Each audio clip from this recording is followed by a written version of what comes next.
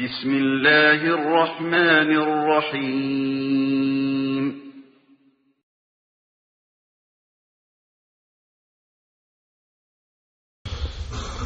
إن الحمد لله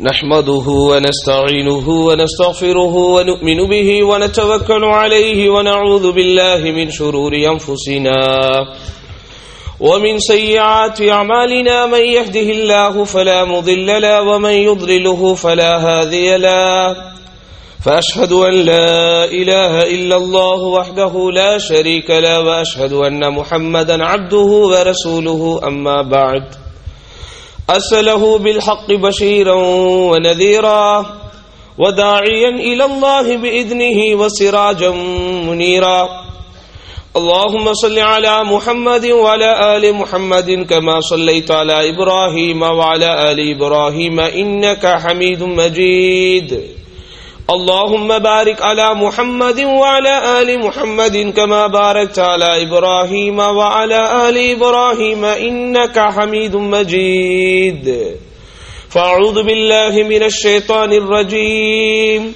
بسم الله الرحمن الرحيم يا أيها الناس اتقوا ربكم الذي خلقكم من نفس واحدة وخلق منها زوجها وبث منهما رجالا كثيرا ونساء واتقوا الله الذي تساءلون به والأرحام إن الله كان عليكم رقيبا يا أيها الذين آمنوا اتقوا الله حق تقاته ولا تموتن إلا وأنتم مسلمون يا أيها الذين آمنوا اتقوا الله وقولوا قولا سديدا يصلح لكم أعمالكم ويغفر لكم ذنوبكم ومن يطع الله ورسوله فقد فاز فوزا عظيما فإن أصدق الحديث كتاب الله وخير الهدي هدي محمد صلى الله عليه وسلم وشر الأمور محدثاتها وكل محدثة بدعة وكل بدعة ضلالة وكل ضلالة في النار அன்பிற்கினிய சகோதரர்களே, பெரியோர்களே, எல்லாம் வல்ல அல்லாஹுவின் பேரருளால் அவன் நம்மீது சுமத்திருக்கிற இந்த ஜும்மா கடமையை நிறைவேற்றுவதற்காக அவனுடைய இல்லத்தில் திரளாக ஒன்று சேர்ந்திருக்கிறோம். இந்த நேரத்தில் நாம் செய்கிற இந்த அமலுக்கும் ஏனைய எல்லா அமல்களுக்கும் உண்டான நிறைவான பலனை வல்லோன் அல்லாஹ் ஈருலகிலும் வழங்கி அருள்வானாக என்ற பிரார்த்தனையோடு இன்றைய ஜும்மாவின் முதல் உரையை ஆரம்பம் செய்கிறேன். அருமை சகோதரர்களே, உலகத்திலே இறைவனால் படைக்கப்பட்டிருக்கிற படைப்புகளிலேயே ஆக உயர்ந்ததும் மேலானதுமான ஒரு படைப்பு மனித படைப்பு தான் என்பதை நாம் அறிந்து வைத்திருக்கிறோம். அல்லாஹுவால் படைக்கப்பட்டிருக்கிற இந்த ஜீவராசிகளில், உயிருள்ள படைப்புகளில் மனித படைப்பைத்தான் நாம் சிறந்த படைப்பாக ஆக்கி வைத்திருக்கிறோம். வலக்கது கர்ரம்னா பனி ஆதம், ஆதமின் மக்களை நான் மரியாதை சங்கைப்படுத்தி வைத்திருக்கிறோம் என்றெல்லாம் அல்லாஹ் திருக்குரானிலே சொல்லுவதை பார்க்கலாம். ஆனால் இந்த மனித படைப்பின், மனித துவக்கத்தின் ஆரம்ப வரலாறு நாம் அனைவரும் அறிந்ததுதான். ஆதம் அலைஹிஸ்ஸலாத்து வஸ்ஸலாம் அவர்களை அல்லாஹ் சுப்ஹானஹு வ தஆலா சொர்க்கத்திலே படைத்து அவர்களுக்கு தேவையான அனைத்தையும் அனுபவிப்பதற்குண்டான அருட்களை பொழிந்து கூடவே ஒரு துணையையும் ஏற்படுத்தி கொடுத்து சகலவித சௌபாக்கியங்களையும் அல்லாஹ் கொடுத்திருந்தான் என்பது நமக்கு தெரியும். ஆனால் அல்லாஹ்வுடைய விதி, ஷைத்தானுடைய வஸ்வாசின் காரணத்தினால் அந்த சௌபாக்கியங்களை இழக்கக்கூடிய ஒரு துர்வாக்கிய நிலை நம்முடைய ஆதிபிதா ஆதம் அலைஹிஸ்ஸலாத்து வஸ்ஸலாம் அவர்களுக்கும் அவர்கள் தம் துணைவியாருக்கும் ஏற்பட்டது. இது மனிதனாக பிறந்த ஒவ்வொருவரும் தன்னுடைய வரலாற்று பின்னணியை, தன்னுடைய துவக்கத்தை தெரிந்து வைத்திருக்க வேண்டிய ஆரம்பமான அடிப்படையான விஷயம். இதிலே கவனிக்கத்தக்க முக்கியமான ஒரு அம்சம் என்னவென்றால், ஷைத்தானுடைய வஸ்வாசிற்கு ஆளாகி, இறைவனுடைய கோபத்திற்கு ஆளாகி சொர்க்கத்தின் சகல சௌபாக்கியங்களையும் இழப்பதற்குண்டான ஒரு சூழ்நிலை அவர்களுக்கு ஏற்பட்ட போது அல்லாஹ் சுப்ஹானஹு வ தஆலா ஒரு கட்டளை அவர்களுக்கு தந்து அனுப்பி வைத்தான். அதைத்தான் இன்றைக்கு நாம் சிந்திக்க கடமைப்பட்டிருக்கிறோம். இந்த கட்டளை தான் இஸ்லாமிய ஷரியத்தின் முதல் உபதேசமாக, முதல் அடிப்படை அம்சமாக, கியாமத்து நாள் வரை வாழுகிற அனைவருக்கும் பொதுவான ஒரு அம்சமாக கருதப்படுகிறது. எந்த இறை தூதர்கள் வந்திருந்தாலும், அவர்களுக்கு என்னதான் வித்தியாசமான ஷரியத்தை இறைவன் கொடுத்திருந்தாலும், பல நபிமார்களுக்கு பல்வேறு விதமான வேதங்களை அவன் இறக்கி வைத்திருந்தாலும், இந்த ஆதி மனிதர் ஆதம் முதல் கியாமத்து நாள் வரை வருகிற எல்லோருக்கும் பொதுவான ஒரு கட்டளை அல்லாஹ் ரப்புல் ஆலமீன் அந்த சந்தர்ப்பத்திலே சொன்னான். எந்த சந்தர்ப்பம்? சகல சௌபாக்கியங்களையும் விளக்கக்கூடிய துர்பாக்கியம் ஏற்பட்ட போது, வாழ்விலே ஒரு மனிதருக்கு தேவையான அத்தனை பாக்கியங்களையும் அனுபவிப்பதற்குண்டான அருட்கொடைகள் தன்னகத்தே வந்து சேர்ந்த போது அதை இழப்பதற்குண்டான ஒரு சூழ்நிலை வந்ததே, அந்த நேரத்தில் அல்லாஹ் ரப்புல் ஆலமீன் சொன்ன கட்டளை எப்படி அல்லாஹ் சொல்லுகிறான்? மிக அற்புதமான முறையிலே சொல்லுகிறான். காலஹ்பிதா மின்ஹா ஜமீஆ, நீங்கள் இருவருமே இங்கிருந்து இறங்கி செல்லுங்கள். பஅதுகும் லிபஅதின் அது, இந்த உலகத்திலே நீங்கள் வாழுகிற போது மனிதர்களில் சிலர் சிலருக்கு எதிரிகளாக, சிலர் சிலருக்கு பகைவர்களாக வாழ்ந்து கொண்டே இருப்பீர்கள். ஃபஇம்மா யஅ்தியன்னகும் மின்னி ஹுதா, அப்படி நீங்கள் உலகத்திற்கு வரும்போது என்னிடமிருந்து உங்களுக்கு நேர்வழி நிச்சயமாக வரும். ஃபமனித்தபஅ ஹுதாய, அந்த எனது நேர்வழியை யார் பின்பற்றுகிறாரோ ஃபலா யதில்லு வலா யஷ்கா, அவன் நிச்சயமாக வழி தவற மாட்டார், நிச்சயமாக துர்பாக்கியத்தை அடைய மாட்டார். வார்த்தையை நன்றாக கவனியுங்கள். இரண்டு விஷயங்களை அல்லாஹ் சொல்லி காட்டுகிறான். உலகத்தில் மனிதனாக பிறந்த ஒவ்வொருவரும் தன் மறுமையின் இலக்கு வரை வெற்றியடைய வேண்டுமானால் இரண்டு விஷயத்தை அவன் மிகவும் அவதானத்தோடு கவனிக்க வேண்டும். ஒன்று லா யதில்லு, வழி தவறாமல் இருக்க வேண்டும். வழி தவறாமல் இருத்தல் என்றால் என்ன? நேரான வழியில், சிராத்துல் முஸ்தகீம், இஹ்தினஸ் சிராத்தல் முஸ்தகீம் என்று சொல்லுகிறோமே, அந்த நேரான வழியிலே, கொள்கை சார்ந்த வகையிலே, மார்க்கத்தின் தெளிவுகளை புரிவுகளை மிகச்சரியான முறையிலே உணர்ந்து தெளிந்து அவனுடைய வாழ்க்கையின் பயணத்தை அமைவது. இரண்டாவது வலா யஷ்கா, துர்பாக்கியத்தை அடையாமல் இருப்பான். இதுதான் இன்றைக்கு முஸ்லிம்களாக இருக்கிற நாம் நம்மிலே பெரும்பான்மையானவர்கள் அடைந்து கொண்டிருப்பது. என்னதான் அல்லாஹ்வின் மாபெரும் கிருபையில் ஹிதாயத் என்கிற நேர்வழியை நாம் அடைந்திருந்தாலும் இந்த ஷகாவத் என்கிற துர்பாக்கியத்தை இன்றைக்கு நாம் அடையாமல் இருக்கிறோம். அது என்ன துர்பாக்கியம்? பாக்கியத்திற்கும் துர்பாக்கியத்திற்கும் வித்தியாசம் இருக்கிறது. அஸ்ஸாதத்து வஷ்ஷகாவத்து. பாக்கியம் என்றால் என்ன தெரியுமா? பாக்கியம் என்பது அல்லாஹ் கொடுத்திருக்கக்கூடிய அருட்கொடைகள் அனைத்தையும் அனுபவித்து அந்த அனுபவத்தின் மூலம் திருப்தியையும் பொருத்தத்தையும் ஒரு நிம்மதியையும் மனித வாழ்விலே பெறுவது. உறங்குவதற்கு தேவையான அத்தனை உபகரணங்களும் வீட்டிலே இருக்கும், மெத்தை இருக்கும், படுக்கை இருக்கும், ஏசி இருக்கும், அமைதியான சூழ்நிலை இருக்கும், ரம்மியமான ஒரு சிச்சுவேஷன் இருக்கும். எல்லாம் இருந்தும் உறங்க முடியாமல், உறக்கம் வராமல் விடியும் தருவாய் வரை புரண்டு புரண்டு அவன் எழுந்து கொண்டே இருந்தால் அதற்கு பேர் துர்பாக்கியம். உணவு உண்பதற்கு தேவையான அத்தனை வீட்டிலே இருந்து, சகல வசதிகளும் வீட்டிலே இருந்து, சகல சௌபாக்கியங்களும் வீட்டிலே இருந்து, அதை தொட்டால் பாவம், பட்டால் தீட்டு என்கிற அடிப்படையிலே, அதை உண்டால் உனக்கு இந்த பிரச்சனை ஏற்படும், அதை சாப்பிட்டால் உனக்கு இந்த நோய் ஏற்படும், அல்லது அதை சாப்பிட்டால் கூட அவனுக்கு பசி தீராமல் இருக்கும், அல்லது பசி தீரும் வகையில் அவனால் சாப்பிட முடியாமல் இருக்கும், அதற்கு பேர் துர்பாக்கியம். வீட்டிலே அவனுடைய நிம்மதிக்கு, அவனுடைய ஆனந்தத்திற்கு வடிகாலாக விளங்கக்கூடிய அத்துணை விதமான பாக்கியங்களையும் தரக்கூடிய விதத்தில் அல்லாஹ் ஒரு மனைவியை கொடுத்திருந்தும் அந்த மனைவியின் மூலம் இவனுக்கு பெற வேண்டிய ஆனந்தம், சந்தோஷம், நிம்மதி எதுவுமே இல்லாமல் அந்த மனைவியால் இவனுக்கு பொழுதன்னைக்கும் பிரச்சனைகளே இருந்து கொண்டிருந்தால், காலையில் எழுந்தது முதல் இரவு உறங்க செல்லும் வரை சொல்லனா துயரங்களை அவன் அடைந்து கொண்டிருந்தால் அதற்கு பேர் துர்பாக்கியம். கையிலும் பையிலும் காசு நிறைய இருந்தும் அந்த காசின் மூலம் இவனுக்கு கிடைக்க வேண்டிய நிம்மதி கிடைக்காமல் இருந்தால் அதற்கு பேர் துர்பாக்கியம். நம்மை 4 பேர் பார்த்து மரியாதை செலுத்தும் விதத்திலே மிகப்பெரிய பதவியிலே இருந்தும் கூட அந்த பதவி இவனுக்கு ஒரு நிம்மதியை தராவிட்டால் அதற்கு பேர் துர்பாக்கியம். இந்த துர்பாக்கியத்தை தான் இன்றைக்கு நிறைய மக்கள் இன்றைக்கு அனுபவித்துக் கொண்டிருக்கிறோம். படிப்பு இருக்கிறது, பட்டம் இருக்கிறது, ஆனால் நிம்மதி இல்லை. காசு இருக்கிறது, பணம் இருக்கிறது, ஆனால் நிம்மதி இல்லை. செல்வம் இருக்கிறது, செல்வாக்கு இருக்கிறது, சொல்வாக்கு இருக்கிறது, ஆனால் நிம்மதி இல்லை. சொந்தம் இருக்கிறது, பந்தம் இருக்கிறது, ஊர் இருக்கிறது, உறவு இருக்கிறது, ஆனால் நிம்மதி இல்லை. இதற்கு பேர்தான் துர்பாக்கியம்.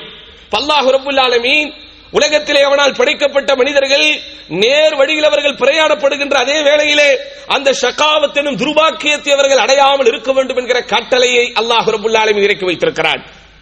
அப்ப அந்த துர்பாக்கியத்திலிருந்து எப்படி நாம் விடுதலை பெறுவது? அந்த துர்பாக்கியத்திலிருந்து எப்படி விமோசனம் பெறுவது? இதோ அடுத்த ஆயத்தில், அடுத்த வசனத்தில் அல்லாஹ் சொல்கிறான், வமன் அஅரத அன் ذிக்ரி ஃபஇன்ன லஹு மஈஷதன் வன்கா.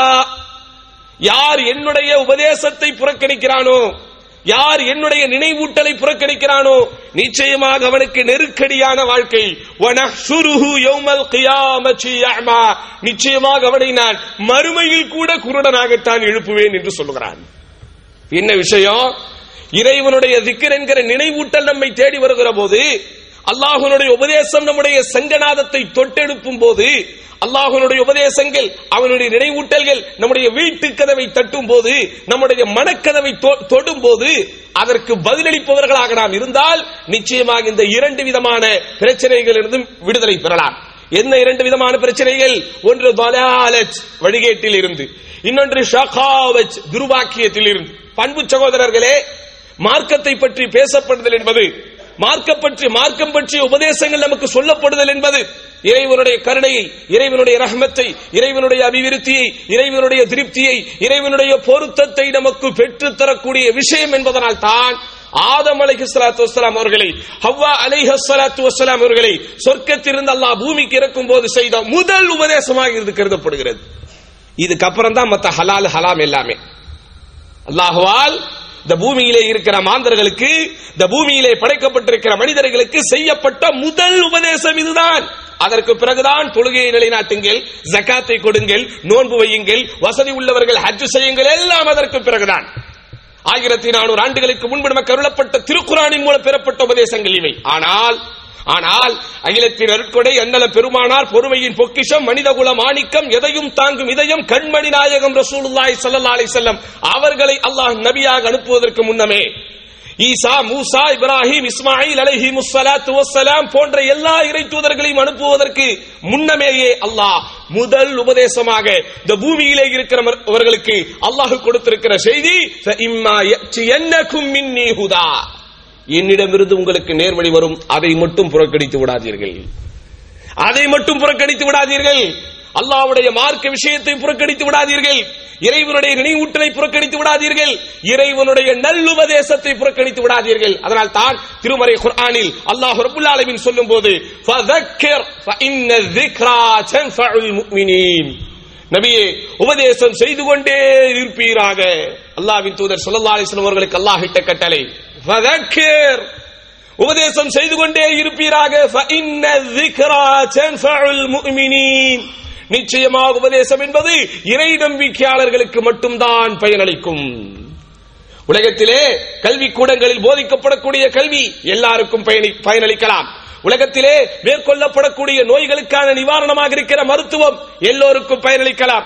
அல்லாஹ் ரப்பல் ஆலமீன் இறக்கி வைத்திருக்கக்கூடிய மழை எல்லோருக்கும் பயனளிக்கலாம்.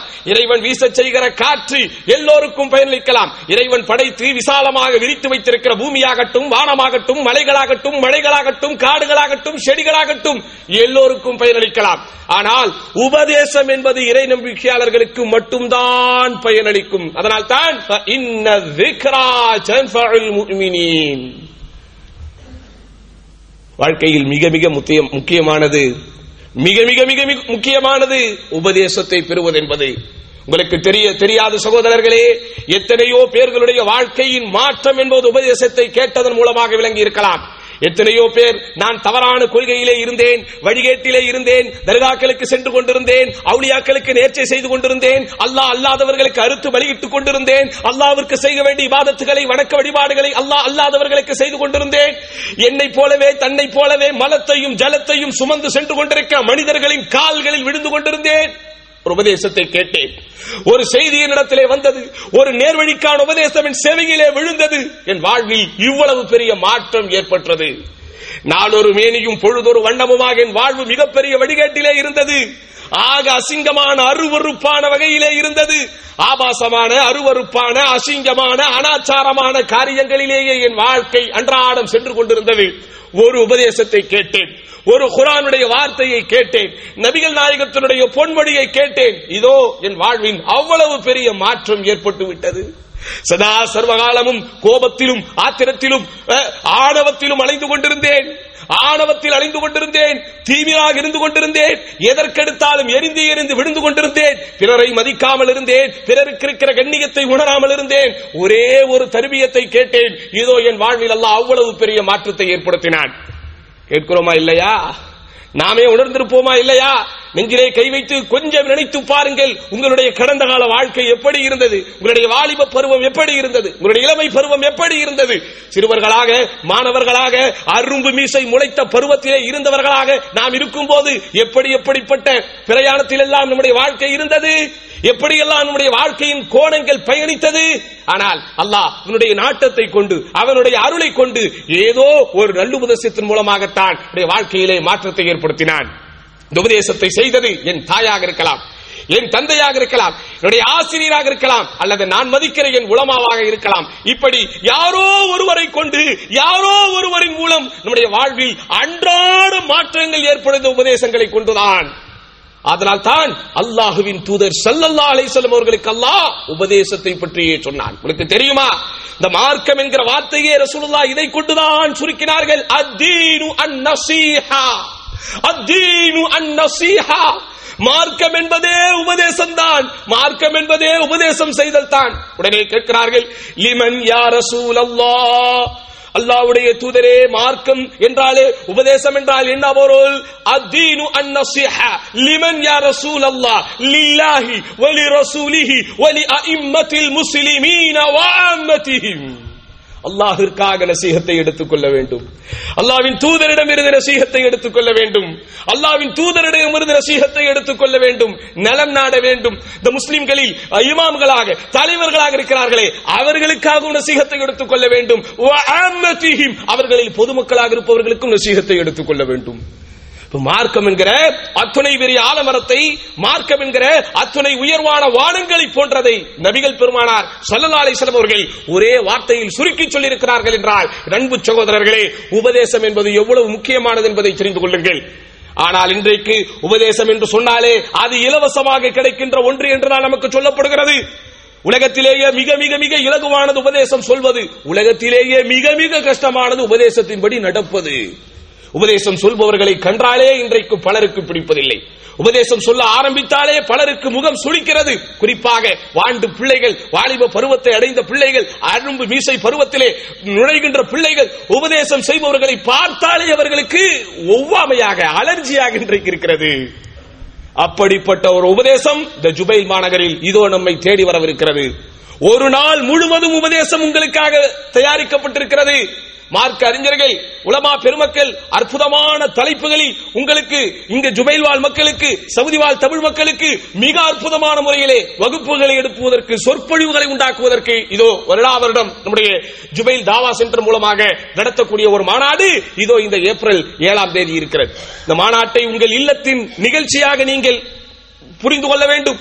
எப்படி உங்களுடைய வீட்டிலே இருக்கிற ஒரு மகளுக்கு திருமணம் செய்வதற்கு நீங்கள் முடிவு செய்து விட்டால் அந்த திருமண நிகழ்ச்சியை சிறப்பாக நடத்துவதற்கு முஸ்லிம்களை எடுப்பீர்களோ, ஏற்பாடுகளை செய்வீர்களோ, தெரிந்தவர்கள், உற்றார், உறவினர், சொந்த பந்தம் அனைவரையும் அன்பாக அழைத்து வருவீர்களோ, அதை போன்ற ஒரு நோக்கத்தோடு நீங்கள் அழைத்து வர வேண்டும். காரணம், உபதேசத்தை கொண்டுதான் இந்த மார்க்கம் கட்டியமைக்கப்பட்டிருக்கிறது. உபதேசத்தை கொண்டுதான் இந்த மார்க்கம் தட்டி எழுப்பப்பட்டிருக்கிறது. உபதேசத்தை கொண்டுதான் இந்த மார்க்கத்தின் அடுத்த கட்ட நகர்வுகள் நகரப்பட்டுக் கொண்டிருக்கிறது. யோசித்து பாருங்கள், இத்தனை எதிர்ப்புகள் இந்த உலகத்திலே இஸ்லாத்திற்கு, எவ்வளவு பெரிய விரோதங்கள், துரோகங்கள், குரோதங்கள் இஸ்லாத்திற்கு எதிராக. உள்ளூர் சந்து முதல் உலக சந்தை வரை எதிர்க்கப்படுகின்ற ஒரே மார்க்கம் இஸ்லாமிய மார்க்கம். கனியுள்ள மரம் தான் கல்லடிபடும் என்பார்கள். ஆனால் நாமோ கற்களை மட்டுமே பட்டுக் கொண்டிருக்கிற மரங்களாக இன்றைக்கு காட்சியளித்துக் கொண்டிருக்கிறோம். யாராவது நம்மை எதிர்ப்பாமல் இருக்கிறார்களா? நம்மை தவிர எல்லோருமே நமக்கு எதிரிகளாகத்தான் இந்த உலகத்திலே உலா வந்து கொண்டிருக்கிறார்கள். மார்க்கத்தின் உள்ளே இருந்து கொண்டு மார்க்கத்திலே இருப்பதாக பிறருக்கு காண்பித்துக் கொண்டிருக்கிற கிருமிகள் மூலமாக நமக்கு ஏராளமான தொல்லைகள். இந்த மார்க்கத்தின் ஆணி வேறையே அசைத்து பார்க்க வேண்டும் என்கிற முடிவில் இருக்கிற இலுமினாட்டிகள் மூலமாக நமக்கு ஏராளமான தொல்லைகள். அன்றாடம் கலாச்சாரம் என்கிற பேரிலே, நவ நாகரிகம் என்கிற பேரிலே, நவீன யுகம் என்கிற பேரிலே மார்க்கத்தின் அதவுகளை விட்டு, மரபுகளை விட்டு இன்றைக்கு நம்மை தூர அழைத்து சென்று கொண்டிருக்கிறது சமுதாயம். இவைகள் எல்லாவற்றுக்கும் எதிராக ஒரு சிந்தனை புரட்சியை செய்யக்கூடிய கடமையிலே நாம் இருக்கிறோம். இவைகள் அனைத்திற்கும் எதிராக ஒரு கலாச்சார யுத்தத்தை தொடுக்க வேண்டிய நிர்பந்தத்திலே நாம் இருக்கிறோம். மார்க்கத்தின் பெயரால் புதிதான வழிகேடுகள் அன்றாடம் உருவாகி கொண்டே இருக்கிறது. மார்க்கத்தில் புனிதலங்களாக கருதப்படுகின்ற திருக்குர்ஆன் வசனங்களும் சஹீஹான ஹதீஸ்களும் இன்றைக்கு சில மூடர்களினால் மறுக்கப்பட்டுக் கொண்டிருக்கிறது. இவைகளெல்லாம் நம்முடைய உள்ளத்தை உசுப்பி விட வேண்டாமா? இவைகளெல்லாம் நம்முடைய உயிர் நரம்பை கொஞ்சம் உராசி பார்க்க வேண்டாமா? அட மார்க்கமடா, மார்க்கத்தின் புனிதங்கள்ரா, மார்க்கத்தினுடைய அடிப்படைகளாக கருதப்படுகின்ற சுன்னாக்கள் இன்றைக்கு விமர்சிக்கப்படுகிறது. பகுத்தறிவு பேசி சுய சிந்தனையின் அடிப்படையிலே தர்க்கங்கள் பேசி ஹதீஸ்கள் மறுக்கப்படுகிறது. அதையெல்லாம் பற்றிய விழிப்புணர்வு மக்களுக்கு தர வேண்டிய கடமை நமக்கு இல்லையா? இவைகள் குறித்த விழிப்புணர்வுகளை எல்லாம் மக்களுடைய சிந்தனைகளிலே சேர்த்து அவர்களுடைய உள்ளங்களை கொள்ளையடிக்கக்கூடிய ஒரு கடமை நமக்கு இல்லையா? அன்பு சகோதரர்களே, உபதேசம் என்பது சாதாரணமாக எடுத்துக் கொள்ளாதீர்கள். நபிகள் நாயகம் ஸல்லல்லாஹு அலைஹி வஸல்லம் அவர்களுக்கு அருளப்பட்டிருக்கின்ற இந்த தித்திக்கும் திருமறையில், புனித திருமறையில் அல்லாஹ் சுப்ஹானஹு வ தஆலா ரசூலுல்லாஹி ஸல்லல்லாஹு அலைஹி வஸல்லம் அவர்களுக்கு முன்பிருக்கிற சமுதாயங்களில் எவைகளை எல்லாம் அடித்தானோ அவர்கள் அத்துணை பேரும் இந்த உபதேசத்தை புறக்கணித்தவர்கள் தாம். உபதேசங்களை புறக்கணிப்பவர்கள் மீது அல்லாஹ் சொல்லனா கோபப்படுகின்றான். உபதேசங்கள் புறக்கணிப்பவர்கள் மீது இறைவன் வெறுப்பை உமிழ்கின்றான். தெரியுமா உங்களுக்கு? இதோ பாருங்கள், திருமறை குர்ஆனுடைய வசனம், வஸ்குர் அஹா ஆதிம் இத் அன்தர கௌமஹு பில் அஹ்காப் وقد خلت النذر من بين يديه ومن خلفه الا تعبدوا الا الله اني اخاف عليكم عذاب يوم عظيم. நபியே, நினைத்து பாருங்கள், எங்கெல்லாம் திருமறை குர்ஆனில் வஸ்குர் என்கிற வார்த்தை வருகிறதோ உங்களுடைய சிந்தனைகளை செவி தெளிவாக தீட்டிக் கொள்ள வேண்டும். உங்கள் செவிகளை நீங்கள் கூர்மையாக்கிக் கொள்ள வேண்டும். உங்கள் இதயங்களை நீங்கள் திறந்து வைக்க வேண்டும். உங்களுடைய உள்ளங்களில் உணர்வுகளை உண்டாக்கிக் கொள்ள வேண்டும். ஏன் வஸ்குர் என்கிற வார்த்தை வந்து விட்டால் நபியே நினைத்து பார்ப்பீராக, இந்த மக்களுக்கு எடுத்துச் சொல்வீராக என்று பொருள்.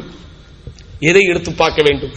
ஆதி என்கிற ஒரு கூட்டம் இருந்ததே, அந்த கூட்டத்தை நீங்கள் நினைத்து பாருங்கள். ஏராளமான எச்சரிக்கைகள் அவர்களுக்கு முன்னாலும் அவர்களுக்கு பின்னாலும் போயிருக்கிறது. என்ன எச்சரிக்கை, என்ன உபதேசம்? அல்லாஹுவை தவிர யாரையும் நீங்கள் வணங்காதீர்கள். லா இலாஹ இல்லல்லாஹ், லா இலாஹ இல்லல்லாஹ். எந்த கலிமாவின் மீது நம்முடைய அகீதா தாங்கி நிற்கிறதோ, எந்த கலிமாவின் மீது நம்முடைய கொள்கை கட்டியமைக்கப்பட்டிருக்கிறதோ, அந்த லா இலாஹ இல்லல்லாஹ் தான் உலகத்திற்கான பொதுவான உபதேசம். அத்துடைய மக்களுக்கு உண்டான அற்புதமான உபதேசம். அந்த உபதேசம் அவர்களுக்கு சொல்லப்பட்டது. மறுமையின் கடுமையான வேதனை குறித்து எச்சரிக்கை செய்யப்பட்டது. என்ன சொன்னார்கள் தெரியுமா? உபதேசம் செவியிலே விழுந்த போது எப்படி நடந்து கொண்டார்கள் தெரியுமா? காலு அஜிதனா லிதஃபிகனா அன் ஆலிஹத்தினா ஃபஅதினா பிமா தஇதுனா இன் குன்த மினஸ் ஸாதிகீன். திமிராக சொன்னார்கள் பதில், ஆணவமாக பதிலை சொன்னார்கள், ஏகத்தாளமாக பதிலை சொன்னார்கள், ஏளனமாக பதிலை சொன்னார்கள், இருமா போடு சொன்னார்கள். என்ன சொன்னார்கள் தெரியுமா? அஜிதனா லிதஃபிகனா அன் ஆலிஹத்தினா. நாங்கள் எதை கொள்கையாக கொண்டு வணங்கி வழிபட்டுக் கொண்டிருக்கிறோமோ அந்த கடவுளர்களை வணங்கக்கூடாது என்று தடுப்பதற்காக நீர் வந்திருக்கிறீரா? ஃபஅதினா பிமா தஇதுனா இன் குன்த மினஸ் ஸாதிகீன். நீர் சொல்பவற்றில் உண்மையாளராக இருந்தால் உம்மால் முடிந்தால் அந்த வேதனையை கொண்டு வந்து பாருங்கள் என்று உபதேசத்தை மறுத்தார்கள். நினைவூட்டலை புறக்கணித்தார்கள். அல்லாஹுவை பற்றி பேசப்படக்கூடிய பேச்சிற்கு கற்பிக்க வேண்டிய புனிதத்தை கற்பிக்க தவறினார்கள். மார்க்கம் என்று வந்தால், ஷரியத் என்று வந்தால், கலிமா என்று வந்தால், தௌஹீத் என்று வந்தால் எந்த உள்ளத்தோடு எந்த உணர்வோடு அஞ்சி ஒடுங்கி முடுங்கி நடுங்கி அல்லாஹ்விற்காக வேண்டி நிற்க வேண்டுமோ அப்படி அவர்கள் நிற்கவில்லை. ஆணவத்தோடு எதிர்கொண்டார்கள், ஏளனத்தோடு பார்த்தார்கள். அல்லாஹ் சுப்ஹானஹு வ தஆலா தொடர்ந்து சொல்லி காட்டுகிறான், قال انما العلم عند الله. அந்த இறை தூதர் சொல்கிறார், நிச்சயமாக இது குறித்த ஞானம் அல்லாஹ்விடத்தில் தான் இருக்கிறது. وأبلغكم ما أرسلت به. ஆனால் நான் செய்யக்கூடிய ஒரே வேலை என்ன தெரியுமா? எதை கொண்டு அச்சமூட்டி உங்களை எச்சரிக்கை செய்ய வேண்டுமோ அதை மட்டுமே நான் செய்து கொண்டிருப்பேன். வலக்கின்னி அராக்கும் கௌமன் தஜ்ஹலூன். ஆனால் உங்களை ஜஹாலத்தில் இருக்கிற ஜாஹில்களாக, அறியாமைத்தனத்திலே இருப்பவர்களாகத்தான் உங்களை நான் பார்க்கிறேன் என்று பதிலையும் சொல்லியதற்கு பிறகு நடந்த நிகழ்வை அல்லாஹ் அங்கே விவரிக்கிறான். فلما رأوه عارضا مستقبل أوديتهم قالوا هذا عارض ممطرنا بل هو ما استعجلتم به ريح فيها عذاب أليم. அவர்களுடைய ஆணவத்திற்கு பதில் கொடுக்கிற விதத்திலே, ஏளன பேச்சிற்கு பதில் கொடுக்கிற விதத்திலே, இருமாப்பு நடவடிக்கைக்கு பதில் கொடுக்கிற விதத்தில் அல்லாஹ் ரப்பல் ஆலமீன் காற்றை வீச துவங்க வைத்தான். காற்றங்கே வீச துவங்கியது. அவர்கள் இருக்கிற திசை நோக்கி காற்று பயணித்து வந்தபோது அதை பார்த்தவர்கள் அஞ்சி இருக்க வேண்டாமா, பயந்திருக்க வேண்டாமா, ஒடுங்கி இருக்க வேண்டாமா, கொஞ்சம் முடங்கிதான் இருந்திருக்க வேண்டாமா? அந்த அதாபினுடைய அலாமத்தை, அதாபினுடைய அடையாளத்தை பார்க்கும் போது கூட அந்த பாவிகள் சொன்ன வார்த்தை என்ன தெரியுமா? ஹாதா ஆரிதும் மும்திருனா, இது எங்களுக்கு மழையை வீச வைப்பதற்குண்டான ஒரு காற்று என்று சொன்னார்கள். இப்படி அல்லாஹ் சுப்ஹானஹு வ தஆலா அப்படித்தான் சொல்கிறான். புஷ்ரம் பைன யதை ரஹ்மத்திஹி, காற்று வீச வைப்பதற்குரிய காரணத்தை சொல்கிற போது மழை என்கிற ரஹ்மத், மழை என்கிற அருட்கொடை வருவதற்கு முன்பு இறைவன் அனுப்பி வைக்கிற அடையாள சின்னம் என்பது காற்று. ஆனால் இந்த காற்றினுடைய வேகத்தை, இந்த காற்றினுடைய தாக்கத்தை, அந்த காற்றினுடைய கன பரிமாணத்தை கொஞ்சம் அல்லாஹ் கூட்டிவிட்டால் போதும் சகோதரா, அந்த அருள் கூட இருளாக மாறிவிடும். அதைத்தான் இன்றைக்கு பார்த்துக் கொண்டிருக்கிறோம். சமீபத்திலே பெய்த கனமழையின் அர்த்தம் என்ன? சமீபத்திலே தமிழகத்திலே, குறிப்பாக சென்னை, கடலூர் போன்ற பெருநகரங்களில் எவ்வளவு பெரிய அழிவு ஏற்பட்டது. எதை கொண்டு அல்லாஹ் அழித்தான்? நெருப்பை இறக்கினானா? மலட்டு காற்றை இறக்கினானா? இல்லை சகோதரா, மனிதர்கள், குறிப்பாக விவசாயிகள் ஏங்கி எதிர்பார்த்து தவித்துக் கொண்டிருக்கிற மழையைத்தான் அல்லாஹ் இறக்கி வைத்தான். ஆனால் இந்த மழையின் கன பரிமாணத்தை, மழையின் தாக்கத்தை, மழையின் வீக்கத்தை கொஞ்சம் அதிகப்படுத்தியதன் விளைவு ஏராளமான சேதங்கள் ஏற்பட்டது. எத்தனையோ பேருடைய உயிர் பறிபோனது. அல்லாஹ்வுக்கு தெரியும் அருளை கூட இருளாக மாற்ற. எப்படி? அல்லாஹ்விற்கு தெரியும் அருளை கூட இருளாக மாற்ற. ஆனால் அதே அல்லாஹ்விற்கு தெரியும் உன்னை நோக்கி வருகின்ற இருளை கூட அருளாக மாற்ற. நம்முடைய நடவடிக்கைகள், நம்முடைய தன்மைகள், நம்முடைய சிந்தனைகள், இறைவன் முன்னிலையில் நாம் எப்படிப்பட்ட உணர்வோடு இருக்கிறோமோ அதை வைத்து தான் இருள் அருளாகுவதும் அருள் இருளாகுவதும் என்பதில் எச்சரிக்கையாக இருக்க வேண்டும். போது இந்த மக்கள், இந்த ஆது கூட்டத்தினர், உபதேசத்தை மறுத்த பாவிகள் அல்லாஹுவால் அனுப்பப்பட்ட வேதனையின் அடையாளத்தை பார்த்த போது கூட அஞ்சாமல் அல்லாஹ்வை நோக்கி ஒரு பயம் அவர்களுக்கு வராமல் தீவிரமாக இது எங்களுக்கு மழையை பொழிவிப்பதற்குண்டான அடிப்படை என்று அவர்கள் திமிர் பேசிய போது பதில் சொல்லப்படுகிறது, இதுதான் நீங்கள் எதை கொண்டு அவசரப்பட்டீர்களோ அது. எதற்கெடுத்தாலும் தீவிரமாக அதாவை முடிந்தால் கொண்டு வா, முடிந்தால் கொண்டு வா என்று சொன்னீர்கள் அல்லவா, அந்த அதாவின் அடையாளம் தான் இது. ரீஹுன் ஃபீஹா அதாபுன் அலீம், நோவினை தருகின்ற வேதனையை உள்ளடக்கிற கடுமையான காற்றுதான் இது என்று சொல்லி அல்லாஹ் அவர்களை அடித்தான். அவர்களை மட்டுமல்ல, சமூதின் கூட்டம் இதே நிலைத்தான் ஏற்பட்டது. மூசா நபியின் காலத்திலே இருந்த ஃபிரௌன் கூட்டம் இதே தான் ஏற்பட்டது. இன்னும் எந்தெந்த இறை தூதர்களுக்கெல்லாம், எந்தெந்த சமுதாயங்களுக்கெல்லாம் அல்லாஹ் இறை தூதர்களை அனுப்பினானோ அத்துணை இறை தூதர்களுடைய காலத்திலே வாழ்ந்தவர்கள் உபதேசத்தை புறக்கணித்த போது அல்லாஹ் அவர்களுக்கு அழிவைத்தான் கொடுத்தான். அதனால் தான் பெருமானார் ஸல்லல்லாஹு அலைஹி வஸல்லம் அவர்களுடைய இறுதி உபதேசமாக கருதப்படுகின்ற ஹஜ்ஜத்துல் வதாவின் இறுதி உபதேசத்திலே இறுதி வார்த்தையாக கருதப்பட்டது ஃபல் யுபல்லிகிஷ் ஷாஹிதுல் காயிப. இப்படி இறுதி உபதேசத்தின் இறுதி வார்த்தையாக இறுதி தூதர் சொன்னது ஃபல் யுபல்லிகிஷ் ஷாஹிதுல் காயிப, இங்கு வந்திருப்பவர் வராதவருக்கு இதை கொண்டு போய் சேருங்கள். அருமை சகோதரர்களே, தெளிவாக ஒன்றை மட்டும் புரிந்து கொள்ளுங்கள். இஸ்லாத்திற்காக நீங்கள் என்ன செய்கிறீர்கள் என்று கேட்டால், நான் தொழுகிறேன், தொழுகைக்காக பள்ளிக்கு செல்கிறேன், உறக்கத்தில் உச்சியில் இருக்கும் போது கூட உறக்கத்தை கிழித்து விட்டு இதோ கடும் குளிரை கூட பொருட்படுத்தாமல் அல்லாஹ்வின் இல்லம் நோக்கி ஃபஜ்ருக்கு போகிறேன் என்று நீங்கள் நினைத்தால் மார்க்கத்தின் தவறான நம்பிக்கையிலே இருக்கிறீர்கள். காரணம், நீங்கள் தொழுகின்ற தொழுகை, நீங்கள் வைக்கிற நோன்பு, நீங்கள் கொடுக்கிற ஜகாத், நீங்கள் செய்கிற ஹஜ், இது நீங்கள் மார்க்கத்திற்காக செய்கிற சேவை இல்லை சகோதரா, நீ மார்க்கத்திற்காக செய்கிற கடமை, நீ மார்க்கத்திற்காக செய்கிற ஒரே சேவை அவனுடைய வார்த்தையை கொண்டு போய் பிறரிடத்திலே சேர்ப்பது. இன்றைய நேரத்தில், இன்றைய காலத்தில் அல்லாஹ்விற்காக, அல்லாஹ்வின் மார்க்கத்திற்காக ஒரு சேவையை செய்ய வேண்டும் என்று நீங்கள் ஆசைப்பட்டால் சகோதரர்களே, இது போன்ற மாநாடுகளை வெற்றி பெற வைப்பதில் தான் இருக்கிறது. ஏன்? இந்த மாநாட்டில் அரசியல் பேசப்பட போவதில்லை, இந்த மாநாட்டில் உலக காரியங்கள் பேசப்பட போவதில்லை, இந்த மாநாட்டில் கூட்டத்தை காட்டி வேறு ஏதேனும் சலுகைகளை வாங்கப் போவதில்லை. முழுக்க முழுக்க அல்லாஹ், அல்லாஹ்வுடைய ரசூல், அகீதா, மன்ஹஜ், சஹாபாக்கள் என்று முழுக்க முழுக்க சகோதரா அல்லாஹ்வின் மார்க்கத்தை பற்றி மட்டுமே பேசப்படக்கூடிய ஒரு அற்புதமான ஒரு ஏற்பாட்டை நம்முடைய ஜுபைல் தாவா சென்டர் செய்திருக்கிறது என்பதை மனதில் வைத்து இங்கு வந்திருக்கிற ஒவ்வொருவரும் இந்த மாநாட்டின் அழைப்பாளர்களாக மாறி, இந்த மாநாட்டினுடைய ஏற்பாட்டாளர்களாக மாறி, உங்களுக்கு தெரிந்த அத்துணை நல்லுள்ளங்களையும் அழைத்து வர வைத்து இந்த மாநாட்டை வெற்றி பெற செய்ய வேண்டும். எல்லாம் வல்ல அல்லாஹ் சுப்ஹானஹு வ தஆலா இந்த மாநாட்டின் மூலம் அநேகமான மக்கள் பயன்பெற்று தூய்மையான கொள்கையின் பக்கம் அவர்கள் வரவழைக்கப்பட்டு அல்லாஹ்வுடைய பொருத்தத்தையும் அல்லாஹ்வுடைய திருப்தியையும் அல்லாஹ்வுடைய திருப்பொருத்தத்தையும் பெறக்கூடிய ஒரு நல்ல சூழ்நிலை அல்லாஹ் ரப்பல் ஆலமீன் ஏற்படுத்தி தந்தருள்வானாக. யா அல்லாஹ், எதை நாங்கள் சொல்லுகிறோமோ, எதை நாங்கள் கேட்கிறோமோ அதன்படி வாழ்வதற்குரிய பாக்கியத்தை எங்களுக்கு தருவாயாக என்று வேண்டி இந்த ஜும்மாவின் முதல் உரையை நிறைவு செய்கிறேன். அகூலு கௌலி ஹாதா வ அஸ்தக்ஃபிருல்லாஹ லீ வ லக்கும் வ அஸ்தக்ஃபீஹி அன்னி வ அன்கும் வஸ்தக்ஃபிரூஹு இன்னஹு ஹுவல் கஃபூருர் ரஹீம்.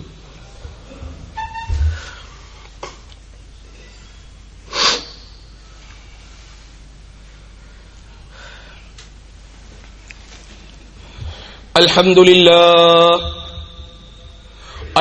لله رب العالمين والصلاة والسلام على أشرف الأنبياء محمد المرسلين وعلى آله وصحبه ومن تبعهم بإحسان إلى يوم الدين. فأعوذ بالله من الشيطان الرجيم. بسم الله الرحمن الرحيم. وما آتاكم الرسول فخذوه وما نهاكم عنه فانتهوا.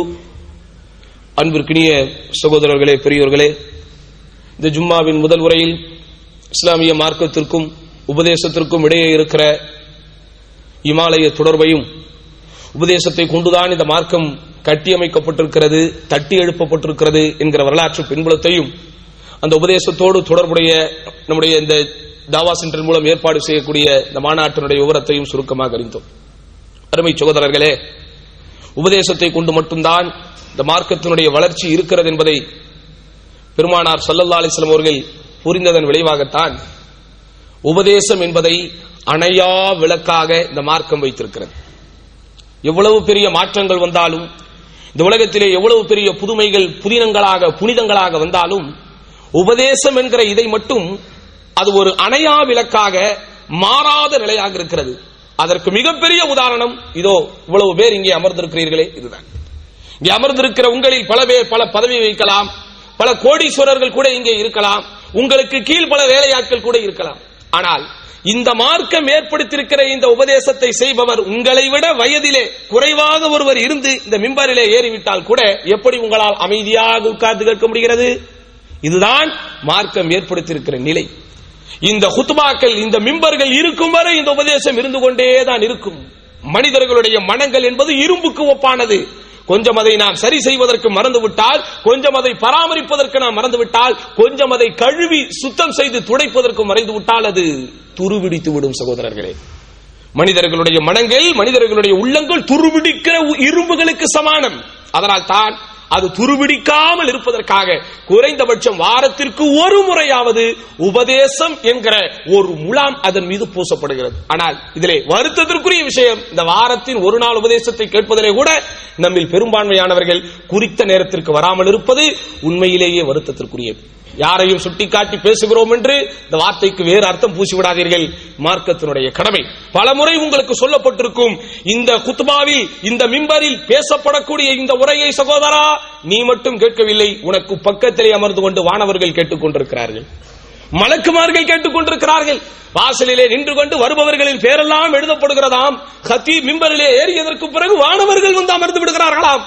ஹத்தீப் குத்பா கொடுப்பதற்கு துவங்கிவிட்டால் அடுத்து வருபவர்களின் பேர் கூட பட்டியலில் இடம்பெறாது என்று மார்க்கம் நமக்கு சொல்லி இருக்கிறது என்றால், இந்த உபதேசத்தினுடைய அந்த வீரியத்தை, இந்த உபதேசத்தினுடைய கன பரிமாணத்தை உணர்ந்து இனி வரும் காலமாவது இன்ஷா அல்லாஹ் இந்த ஜும்மாவிற்கு குறித்த நேரத்திலே வருவோம். தமிழ் சொந்தங்கள் பலரையும் அழைத்து வருவோம். குறிப்பாக அறிவிக்கப்பட்டிருக்கிற மாநாட்டில் பெருந்திரளாக நாம் இன்ஷா அல்லாஹ் மக்களை கலந்து கொள்ள வைத்து அல்லாஹ்வின் அருளை பெறக்கூடிய நல்ல சூழ்நிலையை வல்ல ரஹ்மான் நம் அனைவருக்கும் ஏற்படுத்தி கொடுத்து துருபிடித்திருக்கிற நம்முடைய உள்ளங்களை மார்க்கம் என்கிற முலாம் பூசி அது தூய்மைப்படுத்தப்பட வேண்டிய ஒரு நல்ல சிந்தனைக்கும் சூழ்நிலைக்கும் அல்லாஹ் நம்மை ஆளாக்குவானாக என்று மீண்டும் உங்களுக்கும் எனக்கும் வசியத்து செய்தவனாக இந்த ஜும்மாவின் இரண்டாம் முறையை நிறைவு செய்கிறேன். இன்னல்லாஹ் யாமுரு பில் அத்ல் வல் இஹ்சான் வ ஈதாஇல் குர்பா வ யன்ஹா அனில் ஃபாஹ்ஷாஇ வல் முன்கரி வல் பகி யஇதுக்கும் லஅல்லக்கும் தذكرون வலذிக்ருல்லாஹி அக்பர் வல்லாஹு அலமு மா தஸ்னஊன்.